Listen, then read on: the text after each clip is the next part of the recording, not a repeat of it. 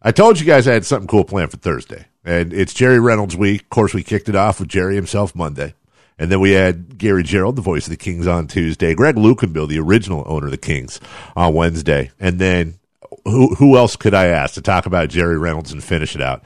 The first star the Sacramento Kings ever had, the dapper, the debonair, the wonderful guard, Reggie Theus himself. Hello, Reggie. Hey, how you doing? So Jerry's retiring again? Yeah. Who do you think you are, Jerry? Tiger Woods? He insists he'll still be around, but he officially said that he is stepping away from the broadcast booth, and we're reminiscing about him all week. And you knew him for a very long time, know him for a very long time, and I'm sure think the world of him much like we do. Well, I call him my old white-haired dad. You know, tremendous guy, loyal to the bone, great one-liner guy. I mean, anytime you want to make a joke out of something, all you do is have to talk to Jerry. Because no matter what you're talking about, he'll find a way to make a joke somewhere. And it's just amazing. Good coach. And, you know, sometimes coaching is not by reputation. Coaching is not necessarily losses. Coaching is how you connect with your players. And, you know, whether you're a coach on the floor or you're coaching life, Jerry was both. And, you know, he did that for me. He, you know, as a coach, I always say this because it just cracks me up. Shortly after he got the job, he goes, "Okay, now what?" he goes, "All right, this is what we're going to do. Reggie, I'm going to give you the ball. You're playing the point. Don't screw it up." It worked. Yeah, you know, but, you know, Cotton Fitzsimmons, who I had the pleasure of being coached by, was kind of the same way. You know, he had much more experience and a much more decorated coach, but he was one of those guys that would talk to you about the game and keep things light, but you know he was very serious. And if you listen, you might learn something. And Jerry was the same. Jerry's the same way. He's the same way even when I talk to him today. So I'll never forget the bit of advice he gave me that toward the end of my career was, you know, so great for me. There was two situations. One, he said, "Reggie, you're getting older." And, you know, I'm still relatively young in my mind, but you're getting older. And, you know, if the jumper wasn't going, I always had a plan B how to play, and I'd get the ball to the bucket. You know, I'd get to the foul line. I'd find a way to score. He said to me, he said, "Why don't you shoot 80+% from the free throw line? When you're on an early offense and the defense is backing up, why don't you just pull up and shoot a 15-footer instead of driving in there and getting the crap knocked out of you all the time?" I go, you know, that's a good idea. And believe it or not, it probably enhanced my scoring, made the game simpler, and I obviously didn't have to get the crap knocked out of me all the time to get to the free throw line, because my mentality was every time a guy was backing up, you just drive it down his throat till you get to the rim. But Jerry says at some point in your career, you have to start to do things differently. And he said another thing to me. He says, I was always in great shape. You know, never had to worry about, you know, being physical, because typically in the positions that I play, whether it's a point guard position or the two guard position, I was usually bigger than the other guys anyway. And he told me a story about John Havlicek. He said, "Reggie, you know, John Havlicek, as he got older, every summer he would lose, you know, 7 to 10 pounds. And he would, as he got older, he would drop a few pounds to keep his body lighter, to keep the pressure off his knees, and to just feel good about himself." And after I had that conversation with Jerry, I dropped like 9 pounds. I got a trainer. Was the first time I had a trainer in the summertime, and consequently, at the end of my career, as I got traded to Atlanta and kept playing with them and kept that mindset, I ended up my career averaging as many points as I did for my entire career. So I never lost a step. I never lost any part of my game, and I ended my NBA career, walking away from it on a high and not really going. Guys go down the tube and they just, they end up to the point where you call their name out for starting lineups and they roll themselves out in a wheelchair. Right. I didn't have to do that. So all of that I attribute to Jerry, and his relationship, his friendship, has been long lasting, and I actually talked to him about a month ago. So it's, it'll be a friendship that will be forever. Reggie Theus joining us. And Reggie, one thing we've done, and you're doing such a great job of, you're so good at this, is just communicating that warmth and that camaraderie that you had with Jerry. And I think a lot of times, Reggie, we as fans forget that these basketball players, no matter superstar or just a bench guy, are a lot of times they're coming into the league. They're kids. They went to college. Yeah. You're an interesting. You have such an interesting background. And right before your senior year, you lose your dad. You go off to Vegas. Then you go into the NBA, and you roll into all these different situations, temptations, pressures, and I gotta imagine that having mentors and people you could talk to like Jerry along the way, it's invaluable in ways that we who haven't been there can't really understand. Yeah. Well, I guarantee you this: had I been with Jerry earlier in my career, I wouldn't have made some mistakes that I made. Right. Great advice. It's just a great compliment to any coaching staff, and Jerry was, he went. How many jobs did Jerry do at the Kings? Everyone. He did a little bit of everything, right? Right. I know that when Jerry was retired the last time, I came up for his retirement, and it was a great time. I was supposed to do potentially some games for the Kings, in the postseason era, not the play-by-play stuff. And then he unretired, and the guy calls me and says, Reg, the icon decided not to retire, so, we're going to have to X you out of those games. I go, Jerry decided not to retire? And I go, you know what? Good for him. Right. Good for him. Right. Because I have that much love for him. It's that much warmth. And it's not about basketball. It's not about the coaching. It was really about the conversation. It's about knowing that I could trust him. And I think that most people around trusted Jerry like that. It made me a better basketball player. It taught me some things. And what it also did is it allowed me to take some of that with me as I became a coach later on in my life. Well, that's what I was going to ask you. You've coached the Kings, you've coached college, you've been around. You obviously, we know you more as a player just because you were, like I said, you were the first star we had. But then having you come home and be able to coach the team and seeing you be successful in college, people talk about the folksiness of Jerry. People talk about how funny he is and how sweet of a guy he is. But Reggie, do people underestimate a little bit just what an awesome pure basketball mind the guy has? Well, you have to sometimes read between the lines with Jerry, and Jerry would sort of keep most things fairly light. But as I said earlier, if you listen, you might learn something. And I think that's why he was so good at so many things, is because he really never went overboard. He didn't take himself so serious that, he wore it on his chest or on his shoulders. It was never about him. It was about what he was doing and the people around him.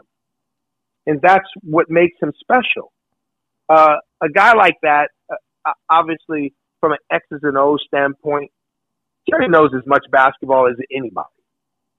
I mean, when you can coach, you can coach. It's never, one guy knows more. one guy might have a different way of communicating. And really, it's never really about how good a coach you are. It's how good the players are that you're coaching. Let's keep it real. Right. Okay. So he'll never get the respect that he deserves as a coach. But I, for one, who's been a player, who's been an announcer, who's been a coach on every level, Jerry's way of doing things is a really good way of doing it because it's about people. It's about relationships. But, a lot of times people look at those things, and because you're cracking jokes, because you're smiling, because you want to keep things on an even keel, they also think that you're not tough. Jerry could be a tough SOB too when he wanted to, when he needed to. And it wasn't going to be belligerent about it, but you weren't going to get your way either. So he's a tough-minded person that really believed in what he was doing, and he didn't have a need to beat you over the head with it. And that's what makes him special. And that's why he's been around so long. That's why so many people love Jerry. That's why I can't think of anyone that could have anything bad to say about Jerry. And that doesn't mean that he's done everything perfectly. Of course, he would tell you probably before anybody. Sure. And that was something, his humility was something that you could always take along with you. I think the ability to say, you know what, I wasn't very good today. I'll be better tomorrow. That's something that I learned from him. If you make a mistake, it's not okay, but it's not the end of the world. Just don't do it again. Right. Right. And then he would laugh. Look, you did this. It's not good. And here's how we're going to get better. Making a mistake is not the problem. Just don't ever do it again. But in its very simplistic form, that's really what life is all about. It's not just a lesson in basketball. That's a lesson in life. We're all going to make mistakes. You learn from your mistakes and try not to make the same mistake twice. And that's really what he was all about. Reggie Theus with us, making me think now because you mentioned it. You've played at the highest of high levels, coached, been a broadcaster, so you've seen all those angles. In fact, like Jerry with both coaching and broadcasting and being through both of those generations. Reggie, the way you and your teammates were back when Jerry was coaching, does that type of coaching, would that type of person work today? I'm asking you basically, do players have to be coached differently personality-wise than they did back when you played? Jerry's personality is perfect for today's players because you're more of a manager than you are anything in today's basketball world. Of course you coach, of course you teach, but your relationship with your players, because players run the league now. Back then, coaches ran the league. Yeah. It's something else I took from Jerry. Jerry was always willing to listen. He didn't have much of an ego. And when you talk to him today, and one of the things, if you listen to his broadcast, one of the funniest things about Jerry is how he talks bad about himself. Right. Right. He'll crack on himself before you get a chance to crack on him. Right. And it's, you're laughing, we're all laughing. It's true. But today's basketball players, athletes in general, are much softer emotionally. They need more attention. Jerry would be an absolute, no-brainer in today's world with his personality.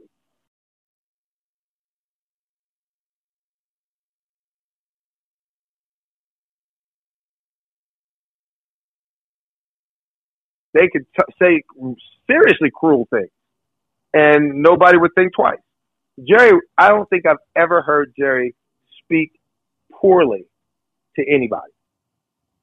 And I think that sometimes you learn this lesson, and people would always, people who do a lot of speaking, life coaches and things of that nature, when you talk loud and you're yelling all the time, people tune you out.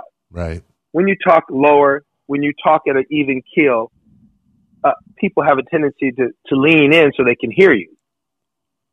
Or because he's always such an even keel person, if he ever got mad, then you knew he was really pissed. Yeah. So his mentality, his mindset, and the way he is as a person works whether you're on the basketball court, the corporate room. It doesn't matter. It translates everywhere. And he is the epitome of life mirrors sports, because all of what he's about, he's shown you the blueprint to be successful, and because he's done all the jobs. And I don't think anybody ever said that he did a poor job when he was, in management or doing this job or doing that job. I think everybody's always thought he's done a great job doing almost anything he's ever done. Reggie Theus with us. And Reggie, it's so fun to hear you talk about Jerry. And we've been talking about these memories all week long, as I told you, with Jerry Monday and Gary Gerald Tuesday, Greg Luke and Bill Wednesday, and now wrapping up with you. It's funny, with all of them, we somehow at some point got to the old barn, Arco 1, 10,333. It always comes up. And listen, I was, I think I was one of the first times I ever cried in sports as a kid was when you got traded to Atlanta, and wow. like a lot of people in this town. I mean, you were our first. I mean, you, Otis, Mark Olberding, Joe Klein, you were our first superstar. But when you look back now, I don't know that they're ever going to make a barn like that one again. And I imagine, I imagine you still get goosebumps when you remember it. Well, I mean, I'm smiling because I've always done my best to maintain a relationship with the organization, to be a part of Sacramento sports. I just love the organization, and I love the fans. You talk about Luke and Bill. I mean, he was so happy to have the team in Sacramento. Yeah. He was just a regular guy. I mean, and he, I remember him coming to a couple of functions in overalls, the plaid shirts. Yeah, don't get me started. And then, then you have Gary Gerald. I mean, seriously, yeah. The Bhagwan, the almighty, the all-seeing Bhagwan, right? The silver fox. Yeah. I mean, the relationships there just, it's funny because, and I'll tell you something else that's interesting about that team. Most of us that played on that team are still friends today. We still see each other. We still hang out. We still call each other. Myself, Mike Woodson, LaSalle, Otis, we all play golf together. LaSalle doesn't play golf, but he comes out and he goes to the restaurant. And he'll meet us afterwards. He's not going to miss that meal, that's for sure. Oh, man, I think he'd crush a golf ball, though. Jeez. Well, yeah, he probably could, but you would never find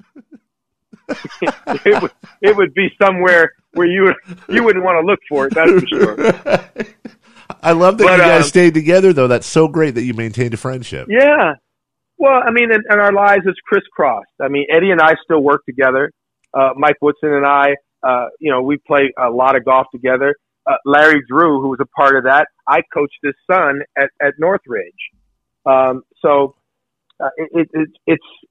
It's always been a family. I mean, think about Joe Klein, who also became a coach. Yeah. And when we have those times where they bring the players back, all the guys like to come back, and it's always just great to see everybody.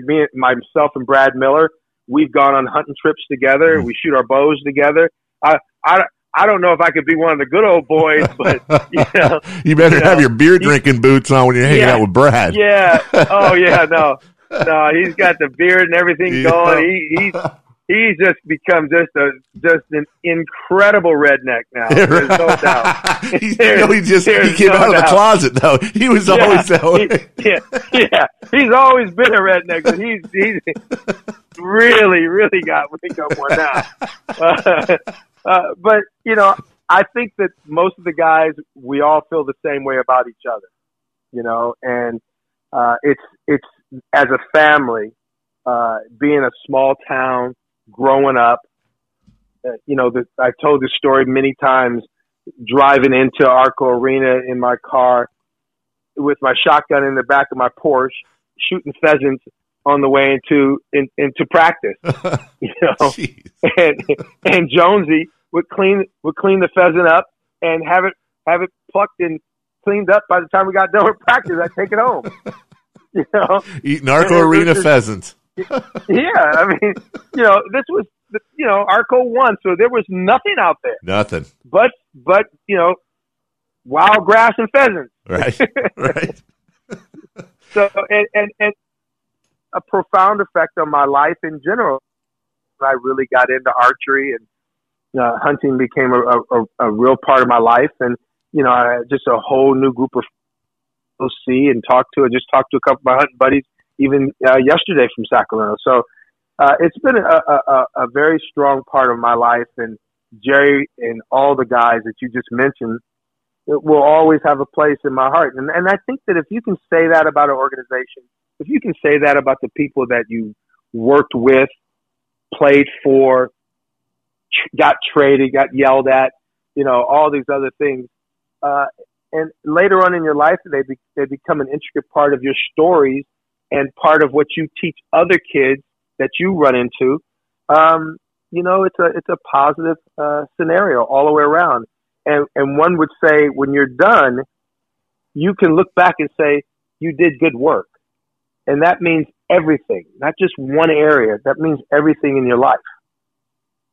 Well, I can think of no better way to wrap up Jerry Reynolds week. We had in Gary Gerould, somebody who observed him, in Greg Lukenbill, somebody he worked for, and now you, maybe the most recognizable player he ever coached. And all three of you, one main thing in common. Not a bad word to say about the man, still have a relationship with the man, and took a little part of who he is and tried to make it into yourself. So thank you so much for spending that time with us and talking about our guy, Coach Reynolds. Well, it's an honor. To be honest with you, it's an absolute honor. And all I can say is, Jerry, stay retired this time. Enjoy your life. Do the things you want to do with yourself.